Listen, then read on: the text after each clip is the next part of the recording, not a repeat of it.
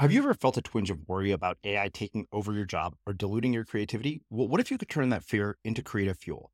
We've just published an amazing new ebook called The Four Keys to Success in an AI World, and this is more than just a guide. It's a deep exploration into the human skills that AI can't touch, the skills that are essential for standing out and thriving, no matter how much technology evolves. We're talking about real differentiators here, like creativity, emotional intelligence, critical thinking, and much more. Inside, you'll find actionable insights and strategies to develop these skills, whether you're a creative person, a business person, or just simply someone who loves personal development. This isn't a story about tech taking over. It's a story of human creativity thriving alongside AI. Picture this, AI as your creative co-pilot, not just as a tool, but a collaborator that enhances your unique human skills. The Four Keys ebook will show you exactly how to do that and view AI in a new way that empowers you instead of overshadows you. Transform your creative potential today. Head over to unmistakablecreative.com/4keys. Use the number 4, KEYS. That's unmistakablecreative.com/4keys and download your free copy.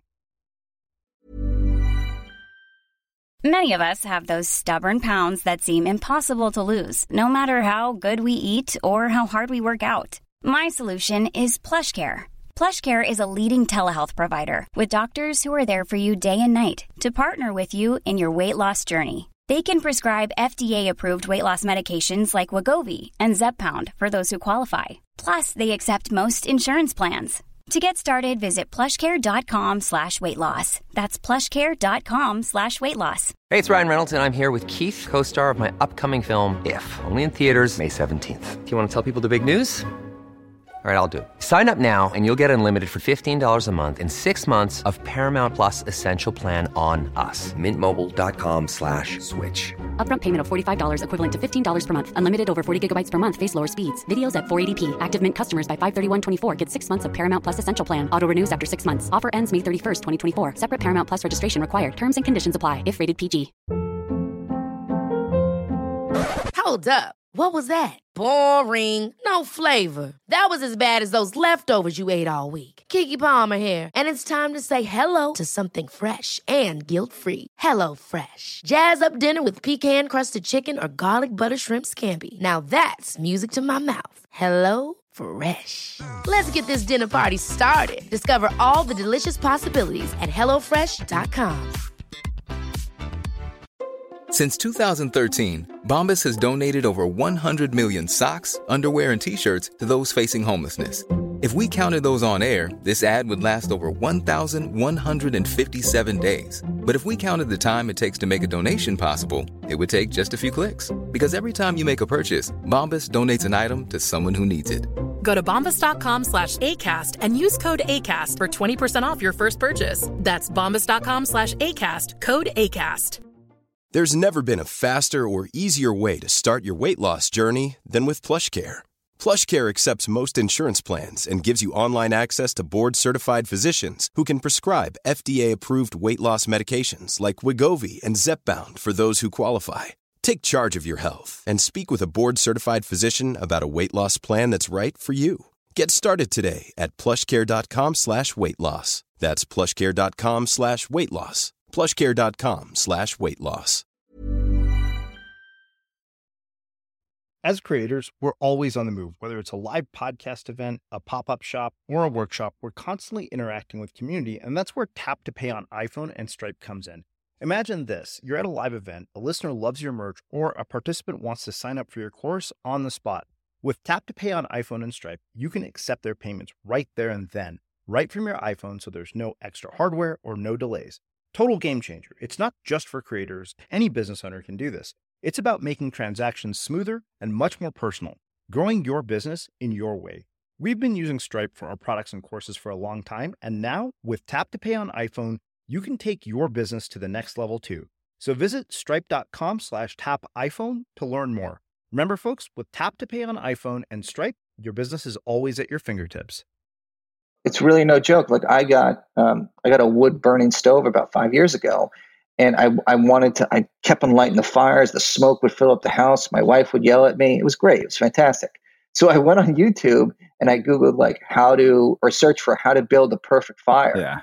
And I kid you not, within 10 minutes, I was an expert fire builder. And to this day, I can build a fire like nobody's business. Uh-huh. And all it took was, a couple of minutes, and then boom. So, and that's what, a lot of people, they don't, and life that's easy. That's an easy thing to do. You just have to do it. So don't make excuses.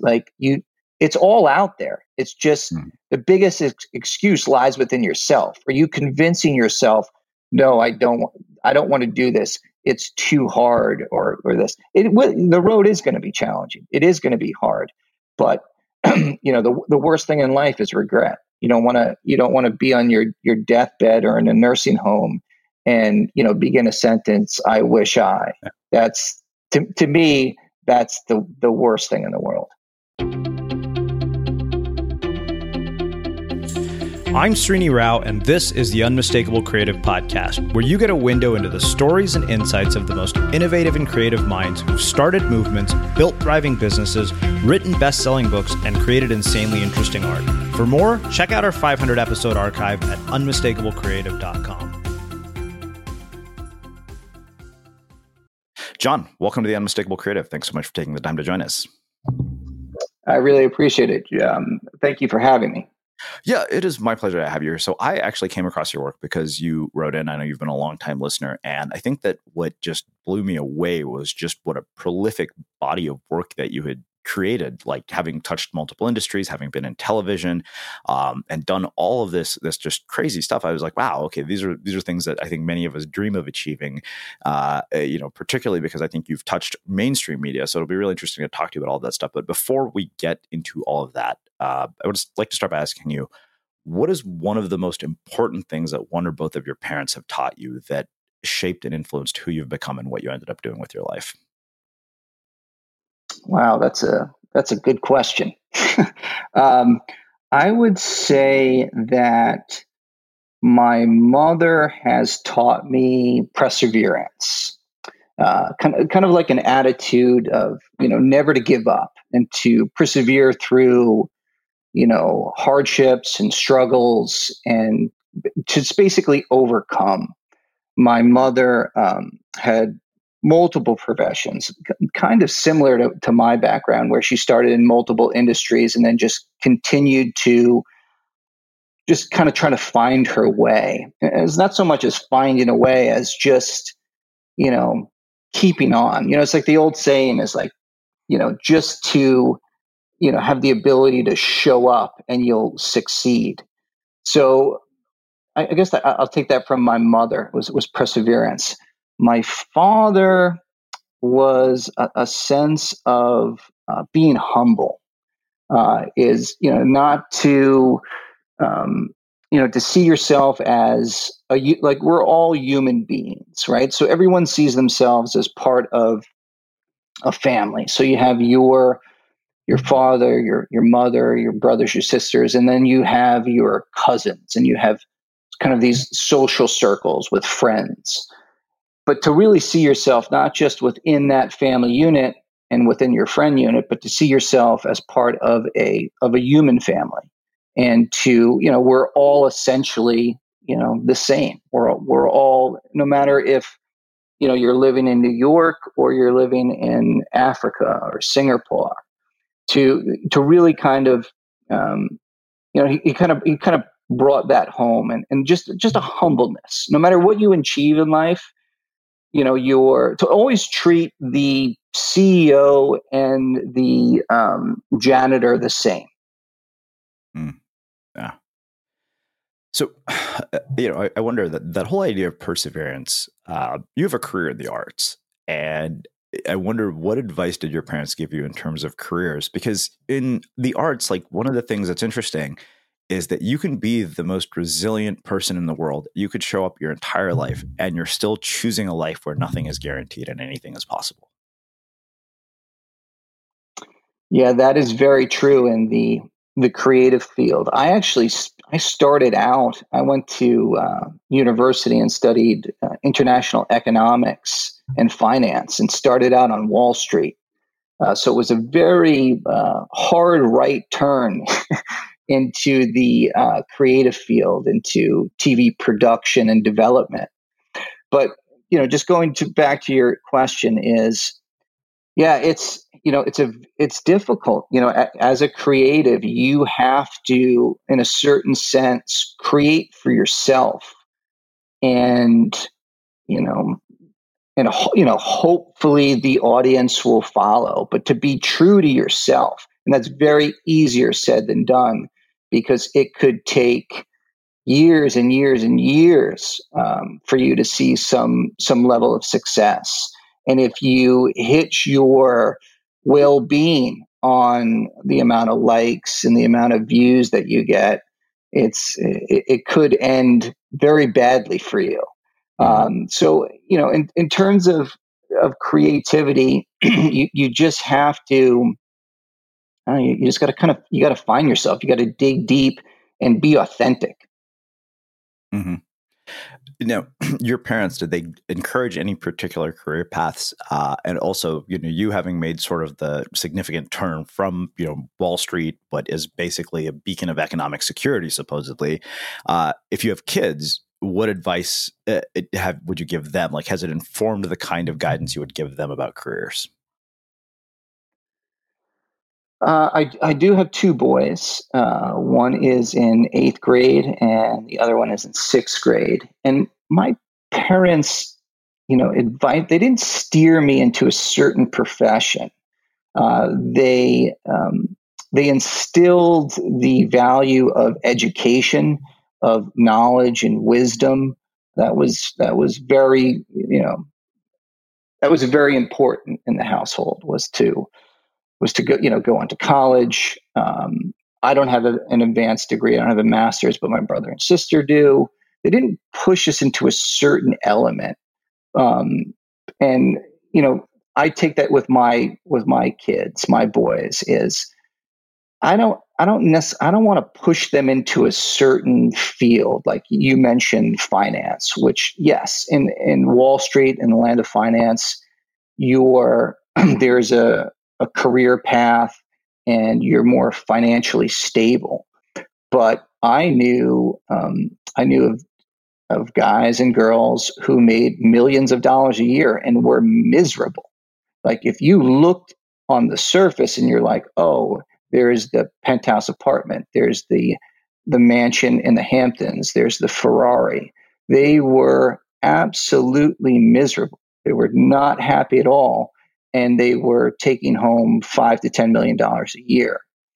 So it's not so much as, do I want my boys to be destitute? No, I don't.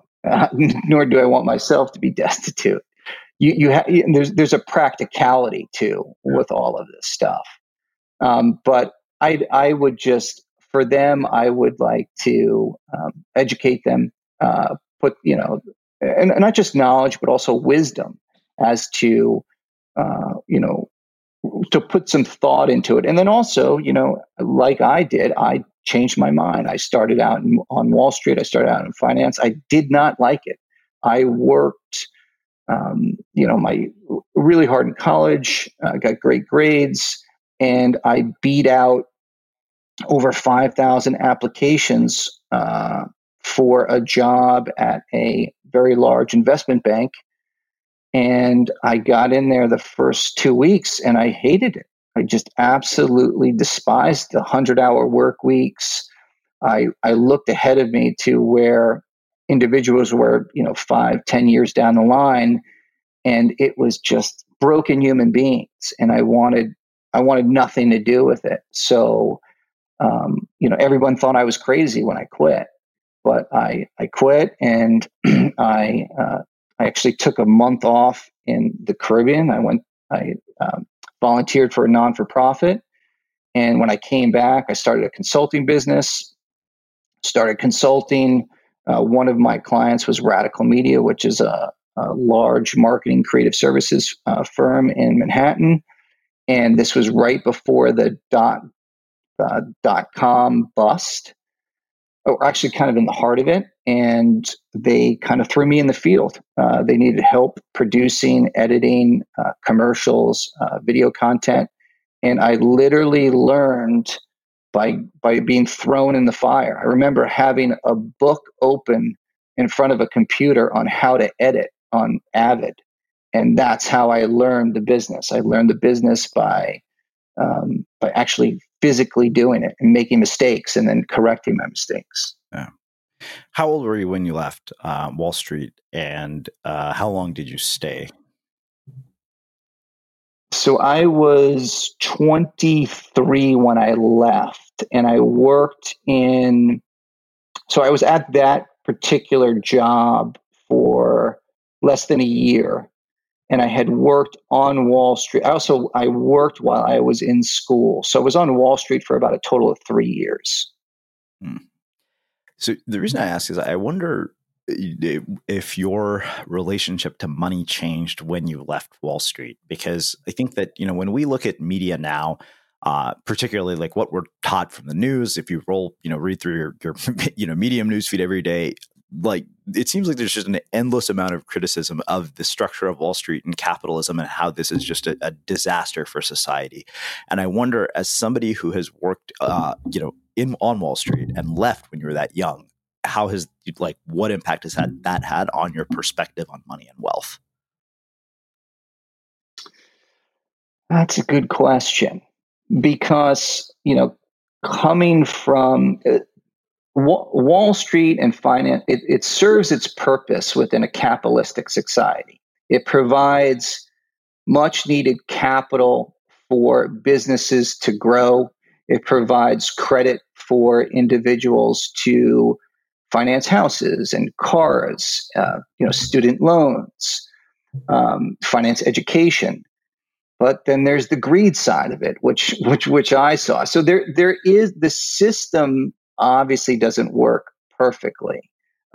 College. My son is 4 years away from going to college, and college tuition is astronomical. It's laughably expensive. But the alternative is for him not to go to school. It's like, what do you do? And then you look into it. You look at the administrative costs at these universities, the amount of this building boom that's going on, that they're throwing more and more money at bigger and bigger stadiums and buildings and libraries. But so just to take a step back, because I'm going off on a tangent, is Wall Street finance banks, they serve their purposes, but what happens is, human greed gets involved. And in these cultures, your self-worth is directly tied to how much money you make. So for instance, in investment banking, mergers and acquisitions, there would be bonus time. And, let's call him Rick, would get a bonus of $2.3 million. So Rick was happy. He got a bonus of $2.3 million. In New York, he takes home about half of that because he gets killed in taxes. But his buddy Bob made $2.8 million in a bonus.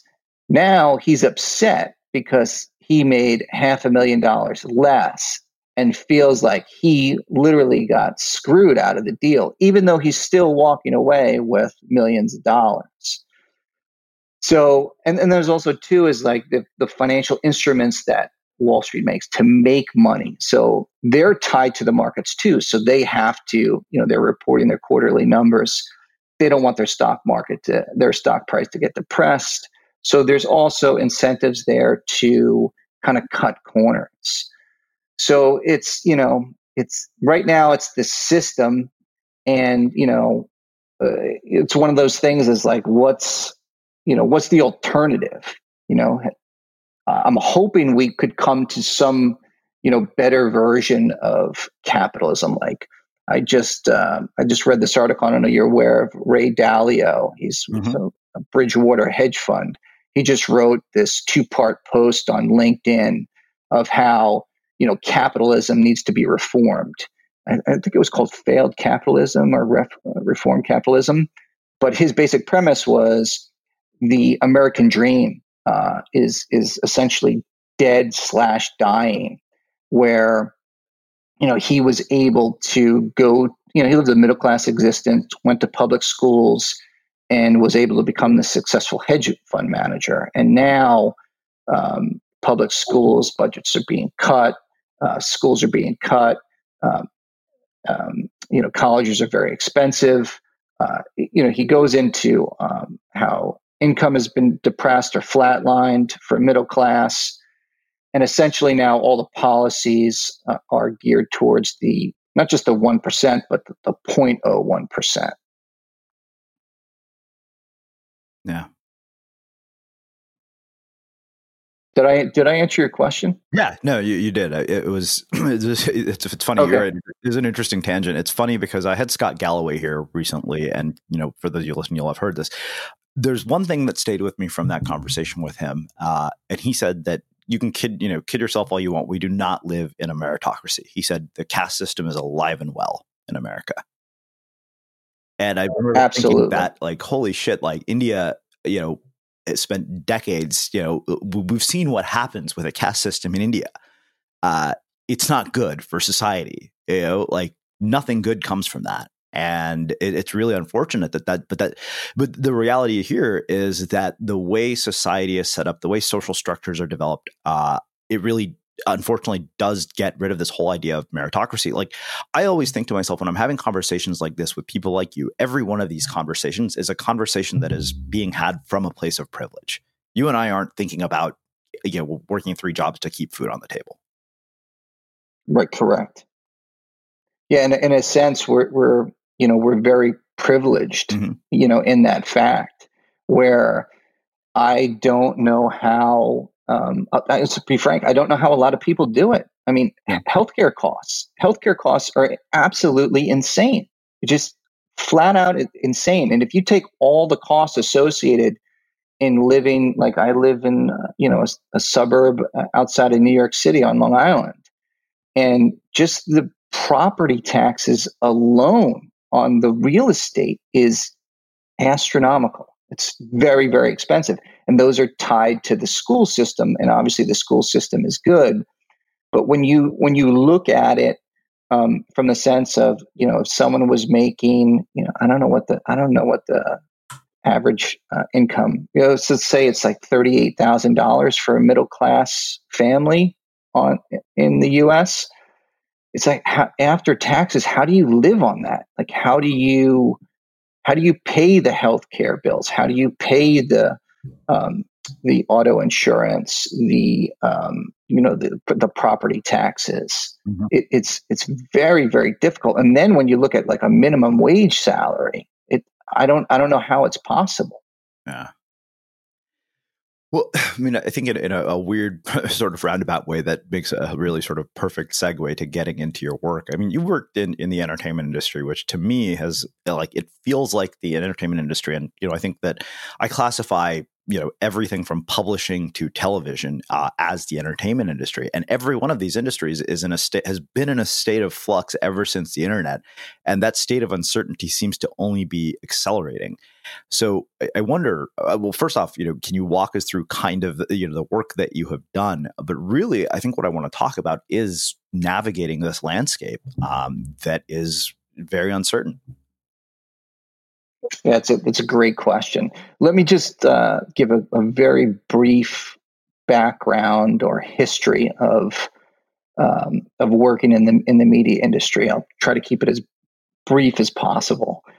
So I started out, like I said, I left investment banking. I volunteered in a Caribbean island for about a month building an eco hut so that the indigenous people could sell like berries and roots and for the rainforest to sustain the rainforest. Came back up, started consulting, worked for Radical Media. So Radical Media is, remember the Geico, not the Geico, the Budweiser lizard ads? Mm. They were very well known for that. Yep.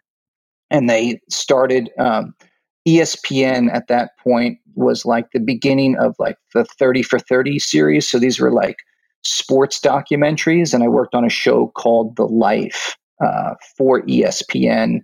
I was both a producer and editor on that show.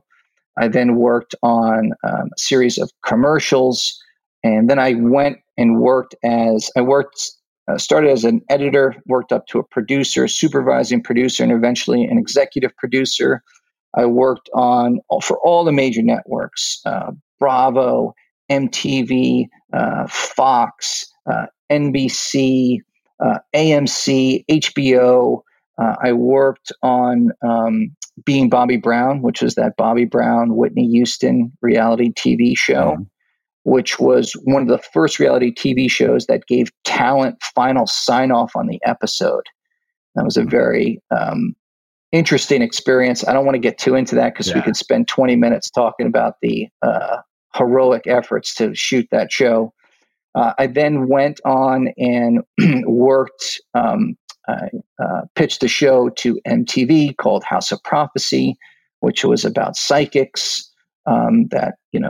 Psychics you would choose a teen would come in, they would choose their psychic and then their life problem, and then that psychic would then help them out, and we'd follow them onto the resolution. I worked on so I basically worked on multiple. I also worked on Some Kind of Monster, the Metallica documentary, as an editor, and then I started my own company, which was a media company called Park Bench Media, which is now One Circle Media. And now we still work with networks like AMC, Lionsgate. We worked on Mad Men. We worked on The Sun, The Preacher, The Walking Dead. We essentially create content that builds networks and audiences. It's on air, marketing, PR, internal, external media, social content, essentially whatever a network, studio, corporation, or brand wants in terms of content, we will partner with them and deliver that. So that's the very, I guess it was short version of what I do. Now, the second part of your question is... I have so many questions about that alone. I think that, to me, this is fascinating. So you've gotten to be up close to effectively what we consider cultural icons, the people who have quote unquote made it, in this industry. What do people not know about them that they think they do? Like, what misperceptions do we have about somebody who was like the star of Mad Men, or somebody who rises to that level of performance and craft? Like, what is it that goes into that we don't see? Because, and I'll give you a bit more context for this. The other day, I was listening to this interview with Sam Jones, who runs an amazing podcast called Off Camera, where he interviews these really iconic artists, and he had Neil Patrick Harris on. And from the whole conversation, there's one thing that I remember so much so that I actually wrote a blog post about it. And Neil Patrick Harris said that he valued longevity more than he valued fame. Which, between Doogie Howser and How I Met Your Mother, apparently he did a bunch of different things and is still doing a bunch of things that I didn't even know he does. So I wonder, you've been up close to a lot of these people.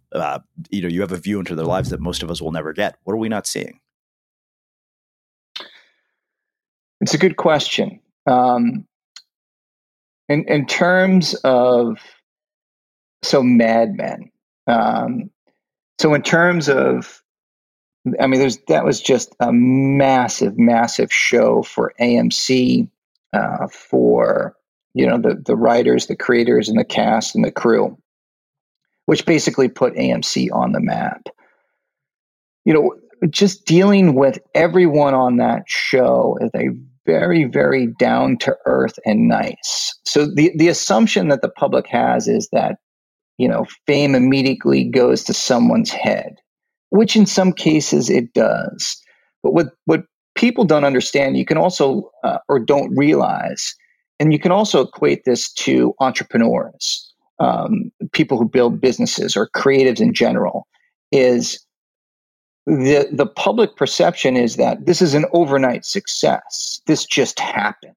They got lucky. When in fact, it's 10 years or 15 years. Also, you can stand-up comedy. It's 10, 15 years of just sweat, blood and tears, just a brutal existence. Like John Hamm, super nice guy, great actor. The amount of, casting calls that he went on, the amount of, work that went into, and then he eventually landed that part, which kind of put him, on the map. Super nice guy, very humble, would treat, anyone from the director on the set to the catering craft services person equally. Just a really nice guy. But so that's what they don't see. It's like the iceberg. They only see the top 10%. And the way it's reported in the press, it looks like it's an overnight success. It's like when you build a business, it's like, oh, all of a sudden you're, $100 million business. Well, they didn't see the 5 failed businesses, or they didn't see the, 999 no's you got, and all the parts that you did not get, or all of the scripts that were rejected, or all the show ideas that were canned. When I was pitching a series to MTV, no was the norm. A yes was, a maybe was surprising. So this goes back to, perseverance. It's just keep on pushing on an event. All you need is that one yes. So you saw that kind of universally on Mad Men. Being Bobby Brown, that was a little bit different, a little bit challenging, and it was sad. It was sad to see someone, because I'm going to age myself. I'm 44, and I grew up listening to Whitney Houston, which just the most beautiful angelic voice known to man, just absolutely beautiful. And you saw, especially within the reality TV shows, just kind of like how substance abuse would affect somebody. I specifically remember, we would shoot and we'd have to cancel shoots. And she would have a local drug dealer. She would have a dealer who would go across state lines, and then she would have an international dealer that were so prevalent on the show that we had to cut around them. Like, it was difficult to not include the drug dealer in the shot. That's how, how often that person was present. Wow.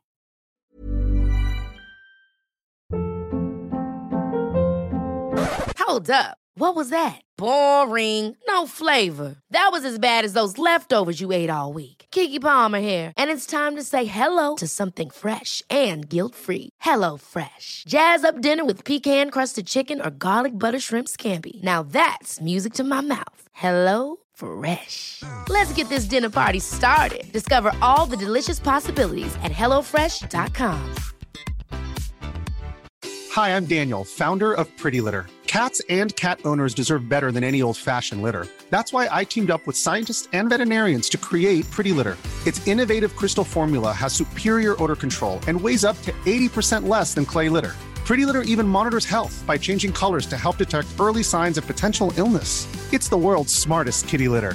Go to prettylitter.com and use code ACAST for 20% off your first order and a free cat toy. Terms and conditions apply. See site for details.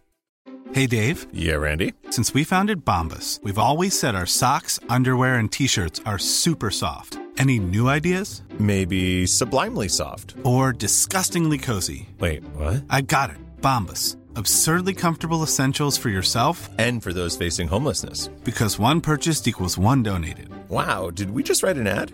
Yes. Bombas. Big comfort for everyone. Go to bombas.com/ACAST and use code ACAST for 20% off your first purchase. There's never been a faster or easier way to start your weight loss journey than with PlushCare. PlushCare accepts most insurance plans and gives you online access to board-certified physicians who can prescribe FDA-approved weight loss medications like Wegovy and Zepbound for those who qualify.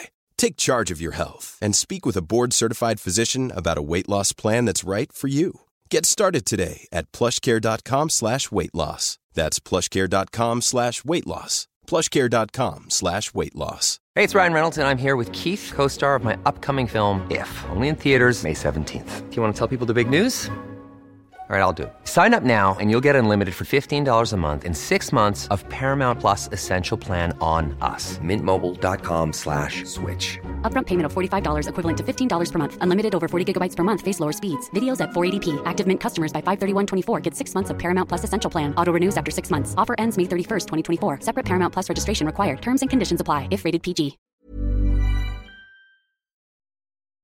As creators, we're always on the move. Whether it's a live podcast event, a pop-up shop, or a workshop, we're constantly interacting with community, and that's where Tap to Pay on iPhone and Stripe comes in. Imagine this. You're at a live event, a listener loves your merch, or a participant wants to sign up for your course on the spot. With Tap to Pay on iPhone and Stripe, you can accept their payments right there and then, right from your iPhone, so there's no extra hardware or no delays. Total game changer. It's not just for creators. Any business owner can do this. It's about making transactions smoother and much more personal, growing your business in your way. We've been using Stripe for our products and courses for a long time, and now with Tap to Pay on iPhone, you can take your business to the next level too. So visit stripe.com/tapiphone to learn more. Remember, folks, with Tap to Pay on iPhone and Stripe, your business is always at your fingertips. So it's funny that you say this because we had there was a period briefly where we were, shopping around the idea of Unmistakable Creative as a TV show for Netflix. And I got to have a conversation with an agent at CAA who was actually one of our listeners, put together a pitch deck and he shopped it around. And I remember, getting to hear back that he said, the feedback was that I wasn't famous enough. They're like, we don't want to create a star. We want somebody who's already famous.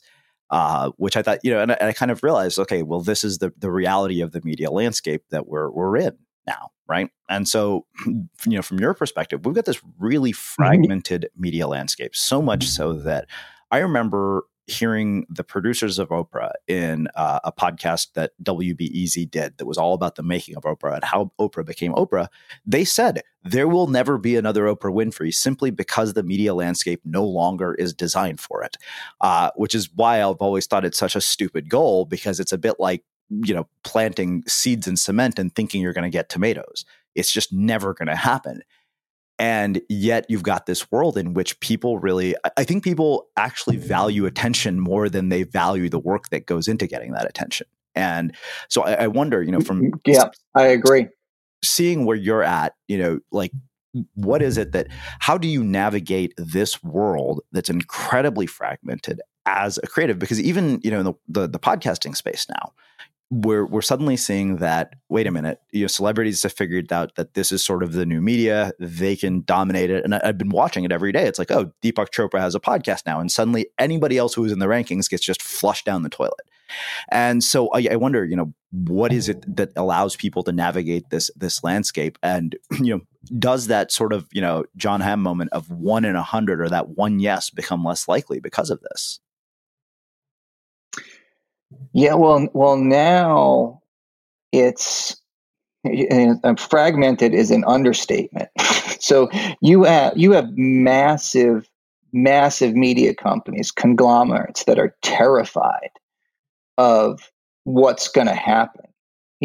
There's a whole, the entire TV industry is built on, 70 to $80 billion of ad revenue. And what's slowly eroding is, it's like the 800-pound gorilla, is nobody's watching commercials anymore. Yeah. So that's a big, big problem. And now with the younger generations is nobody's watching TV anymore. So the generation Z, the millennials they don't want to pay $200 for their cable bill. They don't care about 500 channels because they can pay, $8 to Netflix and watch things on YouTube and Instagram and Facebook. So it's these social networks that are then pulling this attention away from that content. And, my belief is there's always going to be a place for well-told stories and content. So the HBOs of the world, the AMCs of the world, was like the Avenger movie just came out, right? And did like some ridiculous opening weekend. I forget what it was. It's like, and before this, you're like, the press was reporting, no one goes to the movies. And then, I saw in my local movie theater, they had screenings at like 3 a.m. to try to meet the demand. Yeah. It's just crazy. But so it's a well-told story, and the production values and stuff, and they put a lot of marketing behind it and stuff. But you have these large corporations that are trying to hedge their bets, where they're buying apps that are doing well, or certain media entities, and and like you said with podcasts, is like everybody's kind of jumping into that that podcast bandwagon, and it's like, is the podcast market saturated? I think it all comes down to attention, and also to an authentic story, brand, and voice, where I think, for you to create a show, right? So for your brand, like, in my opinion, your brand is an authentic brand. It's a clear voice. So you could have potentially diluted that brand, or not potentially. If you got picked up by a network, you're most likely your brand would have been diluted, because what would have happened is you would have had your idea for the show, and on paper it would have been great, and this is exactly how I want it. But then the network executives would get involved, and they're like, no, our audience wants this. We want you to do this. We want you to do that. So to stay authentic to your brand and your message and your story, you're much, much better off using your platform and existing audience and creating that show on, for YouTube, or, just putting it out there. Mm-hmm. Now there is certain, like, Netflix is better executive wise, content wise, creative wise. You probably would have gotten, little to no notes, but in the traditional media space, they could have potentially ruined, your creative vision or your idea. Yeah. So I guess then, what does that mean for the individual creator? Because I think that this is one thing that I really thought about. People will ask me for advice on how to grow an audience, and one of my friends always says to me, he's like, dude, he's like, you have a huge advantage that is kind of unfair when you give this advice. You started so long ago. Like, I mean, we started, some people think, it was 2014, but we've been around since 2009, because we started as this podcast for bloggers. And like, I think I said it, I was like, this is such an interesting time, because it's one of the greatest times in history for creatives, because our tools are easier to use. They're cheaper than they've ever been, and they're only getting easier to use. So like, we can go from execution to idea in record time, but you're also competing against so much more than you were even in 2009. It's insane how noisy the internet is. Like, I remember I was one of the first writers on Medium. Now I go there and I have a hard time finding stuff to read, because the homepage is just littered with stuff. Yeah, no, it's, the barrier to entry now, as you mentioned, is so much lower that, even in terms of just creating like video content, like, I've been in the media business for over 20 years. And I remember when, just to create, a decent camera was $25,000, $30,000. Yeah. Now that you can shoot it on your iPhone, and with a podcast, like, you could literally record your audio on your iPhone with voice memo, and you could broadcast that, you could post that, you could stream that. And you could host your podcast for free. So the barriers of entry are extremely low. I mean, honestly, I don't have an answer to that question, nor do what people perceive as the people who know the answer.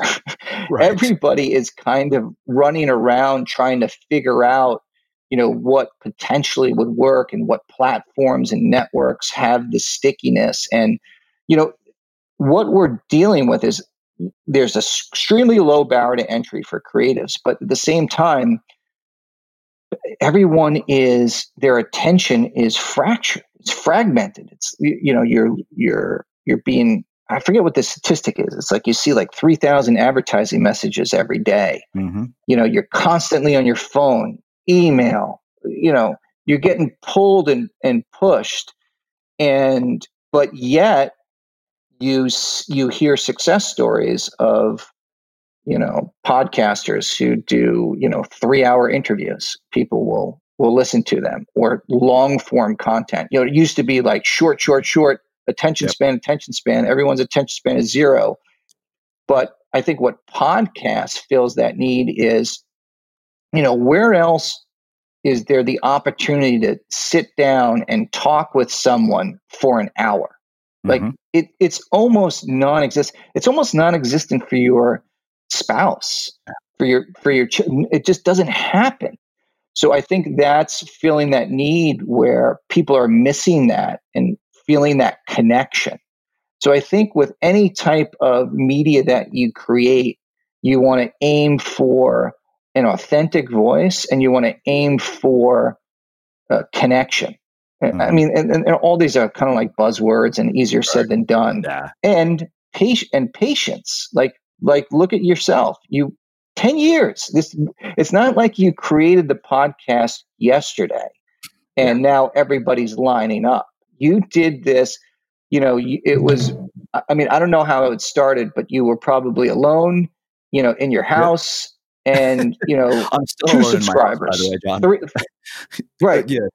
Yeah, 3 downloads. Yeah, and you just believed in the vision, and you stayed the course, and that's what honestly nobody wants. That's not going to sell any books. That's not going to sell any merch. That's not going to you're not going to get 1,000 likes when someone asks you, oh, what to do. You got to be super patient.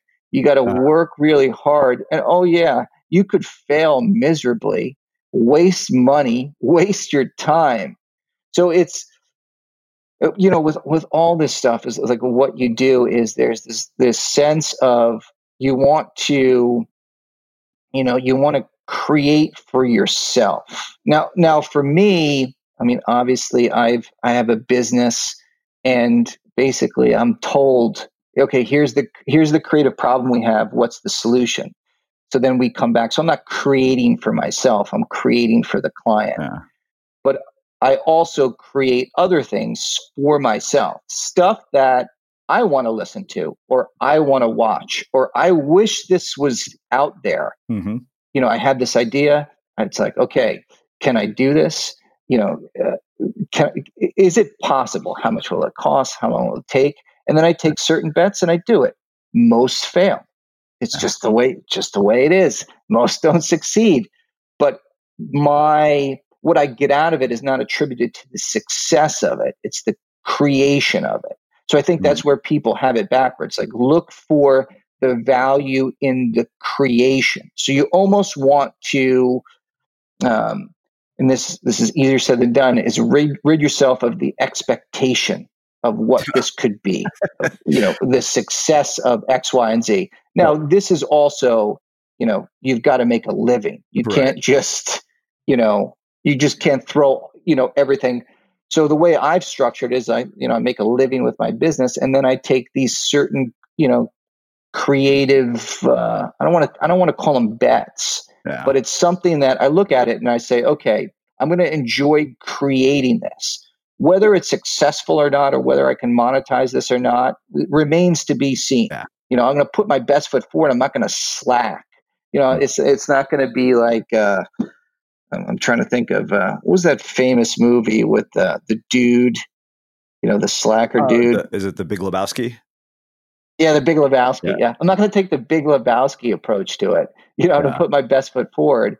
But the expectation, because if you have an expectation of this must succeed, you said it perfectly. It's just, you're going to set yourself up for massive, massive disappointment. Oh yeah, I know firsthand. It's funny because my entire, previous book, if that's the one you're reading, on Audience of One, is about this idea. And it was funny because I think that I had to learn that lesson more than anybody with that book, because I was so damn stressed out by the fact that it wasn't selling well. And what was really weird is that I finally said to hell with it. It suddenly, we're literally just shy. I think as of this week, we'll hit 3,000 copies. And honestly, it's spread through word of mouth. And I think there's a reason it's striking a chord, is because this message is, I feel like I keep hearing this thing echoed across popular culture, from filmmakers to, people. M. Night Shyamalan almost echoed this message in one of his commencement speeches. And, I did another self-published book recently, and somebody's like, why are you writing this? And I said, you know what? I was like, the only reason I'm writing it is because I want to write it. I really don't care if anybody buys it. There's a section in it that says, just so you know, I didn't write this book for you. I wrote it for me, and I gave it away for free. And, I think that's missing it. And this idea of expectations, I think it's so reinforced because we're constantly bombarded with this just highlight reel of other people's accomplishments. So inevitably, you get on Instagram and you're thinking, oh, I wrote a book with a publisher. And next thing I know, it's holy shit, one of my friends hit the New York Times bestseller list. I'm such a loser. I can't even hit the New York Times bestseller list. Right. I know it's insane. And on social media and, family and friends, everyone's going to project their best version of themselves. So it's always about the successes, and same thing with the press. You read about the successes. You don't hear, the bad days, the near bankruptcies, the failures. And those are the norm, not the exception. That's what happens. We're all, we all make mistakes. We're all flawed. We're all human beings. And you just don't, everyone, portrays the best version of themselves. And it's like with social media and Instagram, I read an article that, how detrimental it is to the mental health of not just everyone, but specifically preteen and teenage girls. Yeah. Because they see this idolized version of this curated feed of perfection, which is just not achievable. And if you're on that feed, if you're on that for hours and hours a day, that message is reinforced, and you become more and more and more depressed and anxiety. So, and all this stuff is, it's easier said than done. It's very, very, it's very difficult to believe, to create, to spend 500 hours or 1,000 hours on something and being content with, oh, I'm okay if 3 people read this. Exactly. I'm okay if 3 people. It's like the Buddha, But for me, I started a podcast called The Working Experience, and I look at it as, I don't care if there are millions of people who listen to it, which there are not. I can safely tell you that. But if somebody at Disney or somebody at HBO or someone at Johnson & Johnson, who's head of their internal creative services, listens to that and listens to my, the subject matter, the way I think and talk, and how I present myself and how I think, and they get in touch with me, that's a win. That I've reached that one person that would have been very, very difficult to reach for them networking wise in the real world. So that's one person. Now, I'm not creating the podcast for that. I'm just giving an example of a benefit that, is not directly monetized through an ad or something else. But I'm doing it for the sheer joy of the creativity of discussing these issues and talking, much like yourself, talking with authors, other business owners, other creative people of, hey, what's your working life? What's your what experience have you like this? And this is this crazy ideal that we have, or this situation that you're in, like you're popped out of school, and then all of a sudden you're sitting in a cubicle, and you're like, how the hell did I get here? What transpired that I am now sitting here and I've got to, enter data into a spreadsheet and do this for the next 40 years of my life? Mm-hmm. Yeah.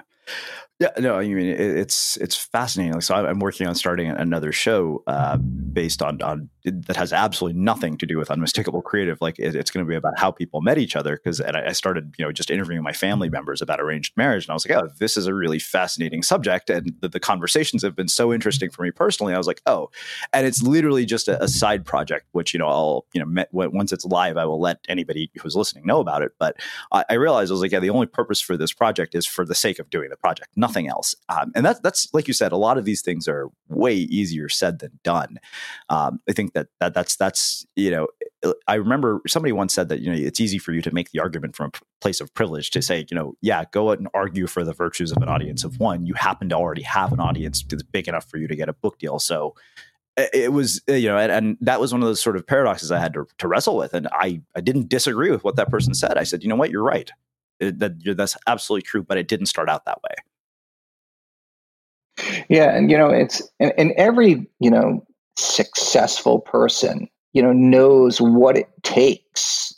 There's this this grind, this hustle that again, perseverance is just not to give up, and you're gonna fail. There's no one that just starts at the bottom floor and just walks straight up to the top. Nobody. There's not a single person. I mean, even someone who, the children of a billionaire who's given like a massive amount of money, that person has problems. I guarantee it. They might have, severe, social and mental problems from the fact that they're never going to live up to their parents and they're going to constantly be able to prove themselves. So everyone has, challenges, and it's overcoming challenges, hard work. And it's not going to sell books. It's not going to sell,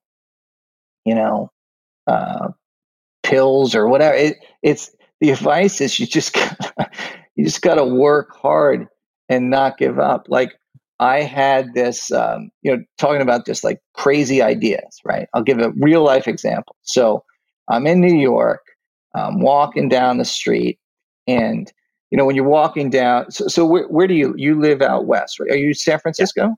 San Diego. Okay, San Diego. Yeah. So you probably experienced the same thing. You're walking down the street, crowded city, everybody's looking at their phones, right? Nobody's looking up, nobody's paying attention. And some guy, so I'm walking along, and this guy's looking at his phone. He's a big guy, and he hits me. He just kind of weaves into my lane and hits me. And I'm like, well, whatever. So I get bumped. And I'm thinking to myself, you know what? If I had a horn, I would have beeped at this guy, right? So I came up with this concept of human horn to create a wearable horn so that you could literally it's like a bike horn. So you could blare your horn at people so that they'll get out of your way. They won't walk into you. And then if the horn would also have lights on it. So if you're one of the idiots on their phone, you could put on like this flashing light so you can tell people like, hey, I'm distracted and I'm not paying attention, look out. It's almost like flashers on a car. So, and I also got the idea, I think it was in it was Denmark, or that's one of the Norwegian countries, where instead of putting the do not walk signs where they're typically at eye level across the street, they put them on the ground, because the pedestrian fatalities of people crossing the street and getting hit by a car went up like 250% because they knew everyone's attention was looking down. Jesus. So I had this idea. So I was like, you know what? Let me see how much it would cost to make one of these human horns. Yeah. So I got two people on my team. We'll get a Chinese manufacturer. We figure out, oh, this is doable. We could actually create this. So we're working on a prototype right now to create this and then launch a Kickstarter and stuff.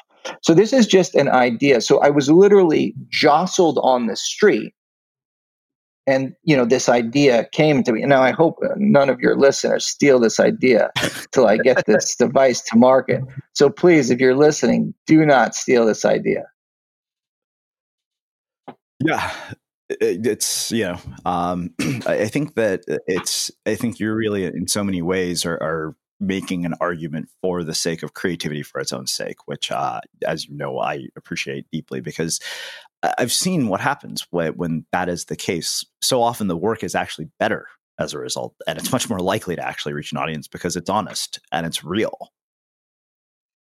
Yeah, if you're trying to manufacture something or create something to jump on the bandwagon of, like right now, I think it's a great idea for people to create a podcast, right? But don't create it just because you're reading articles and everyone thinks it's the next greatest thing, spoken word, blah blah blah. You should come from a point of, I have, a unique perspective, or it's a subject, or it's a story that I have to tell. Mm-hmm. I need to talk about this, and nobody else is talking about this. Ergo, I'm going to create this. If you come from that space, whether the podcast is successful or not is irrespective. It doesn't matter, because you'll create that, and you'll then learn the process. And also, too, you'll learn a lot about yourself in the process. And if that's not successful, then maybe a conversation that you have with someone on your podcast could lead to something. Or maybe it's another idea for a podcast that's not that podcast that you have that could be hugely successful. So it's kind of like you have to open yourself up to the possibilities. Don't close yourself down. Open yourself up to possibilities. I mean, obviously, there's a time component. You can't do everything. You got to choose what direction you're going to go into.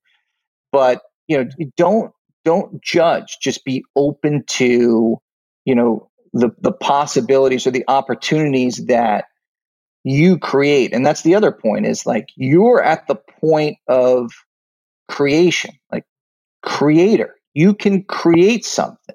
And like you said before, it's like we're at a space right now where anyone, you have at your disposal a smartphone, which is, I can't remember the statistic, but it's like more powerful than the computers that ran the free world under Ronald Reagan's presidency. Yeah. Or even actually 1,000 times better. Yeah. That sent the astronauts to the moon. I forget the statistics, but you can create stuff.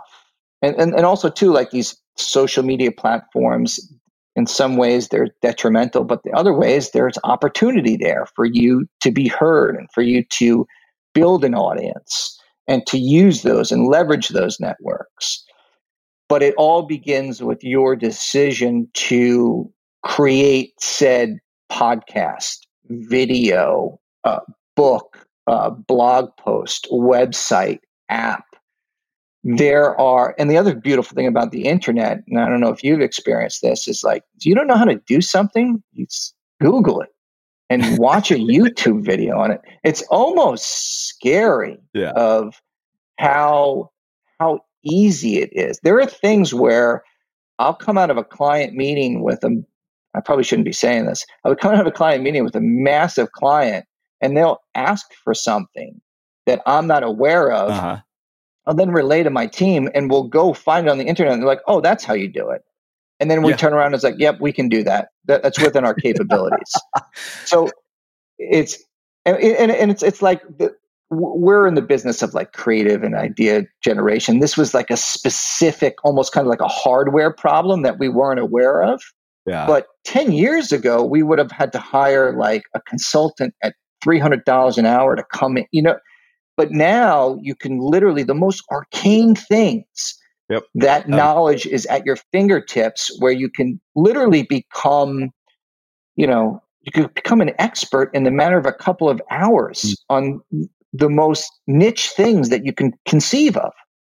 Yeah, absolutely. It's funny you say that. I remember I had a buddy who was, he's a neurosurgery resident at Harvard, and he was volunteering to do something for some kids, and they wanted to go throw a football. And he literally went on YouTube, and he's like, dude, I can throw a spiral now. And I remember thinking, because like if I had been able to watch a YouTube video of how to throw a spiral, like would I have not got the shit beat out of me in Texas football? Maybe I would have actually learned how to throw a football. I mean, that is the kind of stuff that's it's really no joke. Like I got a wood burning stove about 5 years ago, and I kept on lighting the fires. The smoke would fill up the house. My wife would yell at me. It was great. It was fantastic. So I went on YouTube and I Googled search for how to build a perfect fire. Yeah. And I kid you not, within 10 minutes, I was an expert fire builder. And to this day, I can build a fire like nobody's business. Uh-huh. And all it took was, a couple of minutes, and then boom. So, and that's what, a lot of people, they don't. And life that's easy. That's an easy thing to do. You just have to do it. So don't make excuses. It's all out there. It's just the biggest excuse lies within yourself. Are you convincing yourself, no, I don't want to do this. It's too hard or this. The road is going to be challenging. It is going to be hard. But the worst thing in life is regret. You don't want to be on your deathbed or in a nursing home and, begin a sentence, I wish I. That's to me, that's the worst thing in the world. Well, I think that makes a really perfect and sort of poetic place to finish our conversation. So I know you've heard me ask this question 1,000 times, and it's how we finish all of our interviews, the Unmistakable Creative. What do you think it is that makes somebody or something unmistakable? Yeah, I've heard it a lot of times on your podcast. I would say you are unique in that you are yourself, and there's nobody else in the world like yourself. So how do you want to present yourself to the world? Like, what is your story? It's almost like a foundational thing. It's like, who am I? And, who are you? And that uniqueness, I think, makes somebody an unmistakable creative. So it's not like what they've done or, it's all the accolades. It's you, it's your, it's essentially your beingness at its core. And it's up to you to create things out of that. It's like this beautiful blueprint, and we're all waiting to hear, look, and see what you can create. Like, what is that? What is your podcast? What is your book? What creative element are you going to offer, to the universe? It's like that. I love that Dead Poets Society. Yep. It's Absolutely. like, what verse are you going to contribute to this play of life? I think I just totally hacked that up, but it was that Robin Williams, when all the boys were gathering around. I think Apple used it in an ad, right? Just corporate America getting in there, jumping on creativity. But it's like, what will your verse be? That's an unmistakable creative in my mind. Wow. Well, I can't thank you enough for taking the time to join us and share your story and your insights with our listeners. Where can people find out more about you and everything else that you're up to? The best place to reach out to me is LinkedIn.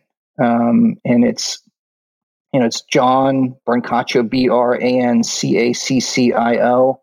I'm also on Instagram at John Brancaccio, Twitter at John Brancaccio. But, LinkedIn's probably the best. If you want to reach out to me and connect with me, that's kind of where I live nowadays.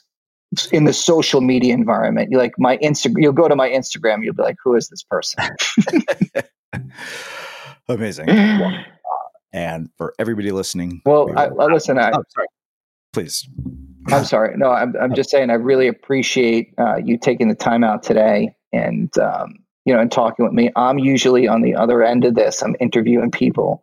So the chairs were switched, and I really appreciate your your questions and then your follow-up questions. I think we got deep on some human issues and creativity. So I really enjoyed it. Yeah, likewise. And for everybody listening, we'll wrap the show with that. Thank you for listening to this episode of the Unmistakable Creative Podcast. While you were listening, were there any moments you found fascinating, inspiring, instructive, maybe even heartwarming? Can you think of anyone, a friend or a family member who would appreciate this moment? If so, take a second and share today's episode with that one person, because good ideas and messages are meant to be shared. Ever catch yourself eating the same flavorless dinner 3 days in a row? Dreaming of something better? Well, HelloFresh is your guilt-free dream come true, baby. It's me, Keke Palmer. Let's wake up those taste buds with hot, juicy pecan-crusted chicken or garlic butter shrimp scampi. Hello Fresh. Stop dreaming of all the delicious possibilities and dig in at HelloFresh.com. Let's get this dinner party started. Hi, I'm Daniel, founder of Pretty Litter. Did you know cats tend to hide symptoms of sickness and pain? I learned this the hard way after losing my cat, Gingy. So I created Pretty Litter, a health monitoring litter that helps detect early signs of illness by changing colors, saving you money and potentially your cat's life. Pretty Litter is veterinarian developed, and it's the easiest way to keep tabs on your fur baby's health right at home. Go to prettylitter.com and use code ACAST for 20% off your first order and a free cat toy. Terms and conditions apply. See site for details. Have you ever felt a twinge of worry about AI taking over your job or diluting your creativity? Well, what if you could turn that fear into creative fuel? We've just published an amazing new ebook called The 4 Keys to Success in an AI World, and this is more than just a guide. It's a deep exploration into the human skills that AI can't touch, the skills that are essential for standing out and thriving, no matter how much technology evolved. We're talking about real differentiators here, like creativity, emotional intelligence, critical thinking, and much more. Inside, you'll find actionable insights and strategies to develop these skills, whether you're a creative person, a business person, or just simply someone who loves personal development. This isn't a story about tech taking over. It's a story of human creativity thriving alongside AI. Picture this, AI as your creative co-pilot, not just as a tool, but a collaborator that enhances your unique human skills. The 4 Keys ebook will show you exactly how to do that and view AI in a new way that empowers you instead of overshadows you. Transform your creative potential today.